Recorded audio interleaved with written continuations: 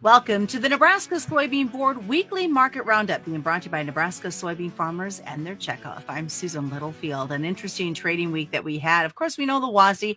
We've had a lot of discussions about it, but we're going to kind of take a look at a little bit of other factors that have worked into it. Post-report information. We'll take a look at the weather. Some rumors that are coming out of Argentina. What's that going to mean for soybeans? We're going to take a look at that and a whole lot more on this week's episode. Imagine a future fueled by soy-based possibilities. A future where creativity and productivity live together under one roof. A future that takes you from point A to point B to point Z, all while ensuring brighter tomorrows for our next generation. A soy-based future? It's already here. Well, welcome back once again. It was a busy week in the market trade, up and down. I made the comment earlier, it was a roller coaster ride, and you better have your seatbelt tight because we saw lots of flips and turns. The market that ended up settling for the most part into the positive. Good way to end the week as we bring on Jeff Peterson. Jeff, of course, with Heartland Farm Partners, and Arlan Suderman of StoneX. And gentlemen, we had a WASDE report. I kind of wanted to start there, even though we've talked a lot about it this week. I kind of wanted to get, now that you guys have had a few days to digest all those numbers and all the discussions that happened on the wheat side on social media as well, kind of to get your feel of what happened in this trade. And let's see, we're going to start out here and bring Arlan in. Arlan, if you can kind of give us your perspective as to what you're seeing.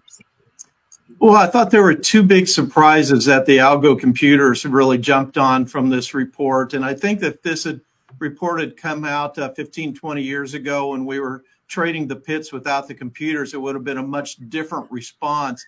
But that one was the much bigger than expected wheat crop. And number two was the much bigger than expected soybean ending stocks number. Now, the soybean ending stocks number for the new crop was at 300 million bushels. That was down 50 million from the previous month. But when you lose 4 million acres, the trade was looking for something closer to 200 million bushels. But I think as the market began to digest it a little bit, said, okay, much of the difference was the fact that USDA chose to wait until August to adjust their yield. And that really shouldn't be a surprise to us. I think there's some significant questions yet what this year's yield will be for soybeans. Will it be above trend? Will it be below trend? Maybe significantly below trend. That all depends on how we finish out the growing season. But the bottom line is if you take one bushel off that yield, suddenly you're getting close to that 200 million bushel ending stocks number. That doesn't leave much margin for error. So it's not necessarily bullish, but the trade came back and said, maybe we really don't want to be building short positions until we see how this crop growing season kind of plays out. Jeff, for you, kind of what's your feel on what you're seeing in the corn and the beans post-WASDE report of this week?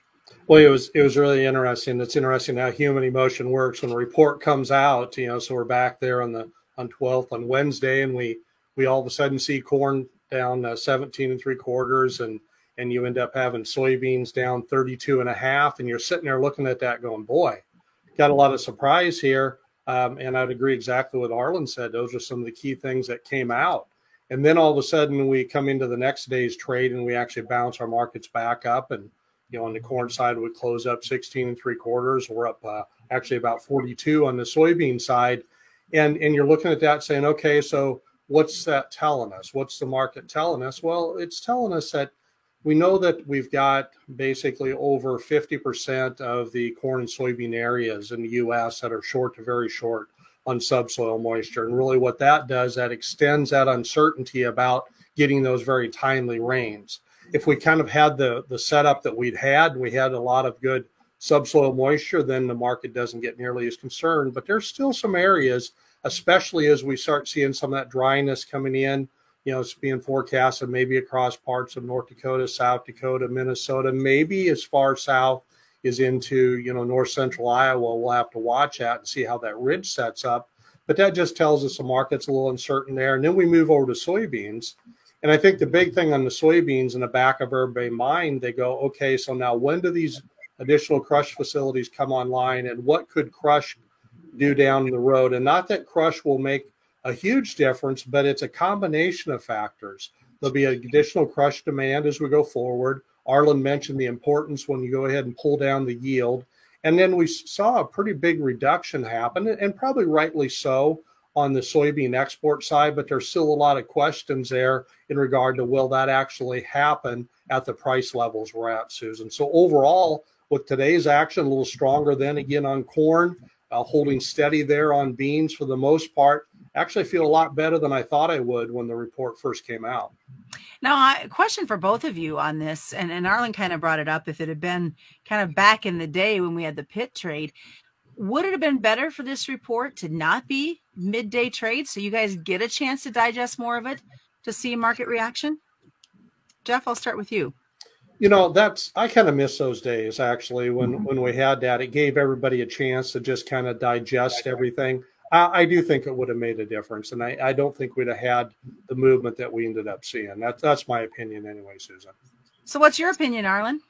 Yeah, I would definitely agree with that. The computers instantly were crashing the soybean market within seconds of the numbers hitting the tape. And I think if it was a market closed situation and just a human element, they would have looked at it all, put it in perspective. We might have been down 10 to 15 cents that day and then bounced back the next day or something. But then once you went down hard, who was going to buy against that market? And the momentum trading algos were adding sell orders to amplify that move down. Now, I wanted to ask you about this rumor that's happening with Argentina and their soy dollar program. Yeah, they've had 3 soy dollar programs already, and that's where Argentine government needs dollars in order to make its dollar-denominated debt payments. And the rumors in Argentina now is that it is clean out of dollars or very low levels of dollars needed to make those payments.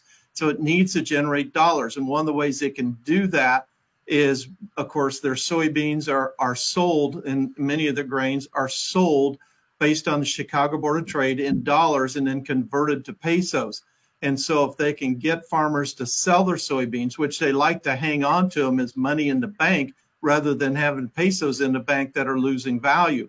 So if they can have a high enough incentive conversion rate of pesos to dollars, they can incentivize farmers to selling. And after doing it 3 times, the farmers know, hey, we don't need to sell. We'll just wait till the next program comes along. The question is, can they offer a high enough conversion rate? Because I remember the days when 40 pesos to the dollar was considered a weak peso. And now I checked today what the current blue rate is for the peso, and it's 516 pesos to the dollar. So can the government actually offer a large enough conversion rate? There was a meeting between government officials and exporters, and it looks likely that it's going to move forward with a 4th program here to try to encourage movement. Generally, there's a thinking there may be about 300 to 400 million bushels that are still available that the farmer has not sold yet that he could sell under such a program. The 3rd program last winter was not very successful.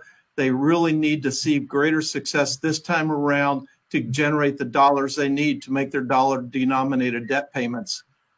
So as we look here back into the States, Jeff, and we know that the harvest has been continuing in South America, we're trying to get a crop to meet the demand that we hopefully get to see export-wise. Weather's playing a huge role in it. Where do you see that's going to be playing in this market going forward? Yeah, the weather is it's going to continue. It's going to hang on here yet, because if we would not have these dry subsoil conditions like what we've got, I would say everybody'd be a lot more comfortable. But the big question on everybody's mind is that if we go forward here and not looking at the major corn producing areas to be in warmer temperatures, but if the precip backs off a little bit in some of these areas such as North Dakota, South Dakota, Minnesota, and parts of in north central Iowa, maybe even northwest Iowa, and they haven't caught quite as much across North Dakota, South Dakota, Minnesota rain as they would have liked here the last week or so, then all of a sudden there gets to be a little more uncertainty on how we're going to fill this crop, because we're just really getting to maximum water usage in there. So we're going to start hearing a lot more about the rows around on these ears, which I would sure think we would have had some impact because of our conditions we had, early when that real important stage was. And then, but in here, we have to make sure we get good pollination and we get good fill to make sure that we're able to, come up with a crop. Because if we don't end up having a good fill, then the yield setting from where we're at right now would need to come down a little bit, Susan. Well, I'm sure that's going to take a little pressure off this dry land, as it's not going to, lose the crop that is still trying to fight, but it'll help it a little bit with this moisture. It's interesting, though. We're talking to some of our people, and it's not all over, but south central Nebraska. And if you're far enough east, maybe between that Highway 81 and Highway 14 corridors in there, they're about giving up on a lot of that dry land in that area. Now, there'll still be some good dry land in Nebraska in pockets, but it's an interesting year, Susan. All right, as we get ready for the home stretch in here, Arlan, Black Sea region, this grain initiative continues to pop into the storyline. What are we seeing? Yeah, kind of on again, off again type of a story. And I think the market's tiring of it. It's pretty skeptical whether it's going to be extended this time around. But even if it is extended, will Russia allow it to function? They really haven't allowed it to function for the last 30, 45 days. So going forward, if it isn't extended beyond Monday, then there's going to be supposedly talks in Turkey with President Putin in August. So Ukraine expects there to be very little movement out of its ports in the rest of July and August. But if those fails, Ukraine says it wants to go ahead and try to ship and operate the initiative without the support of Russia. So then the question is, will Russia allow that to happen? And will shippers feel safe enough going in there, even if the insurance is subsidized? And that's going to be the key. All right, gentlemen, great conversation today. Went way too fast. Thanks for joining us this week. You bet. Thanks a lot, Susan. Thank you, Susan. Just a reminder, folks, commodity futures and options do involve a substantial risk of loss that's not suitable to all investors. That is this week's Nebraska Soybean Board Weekly Market Roundup on the Rural Radio Network.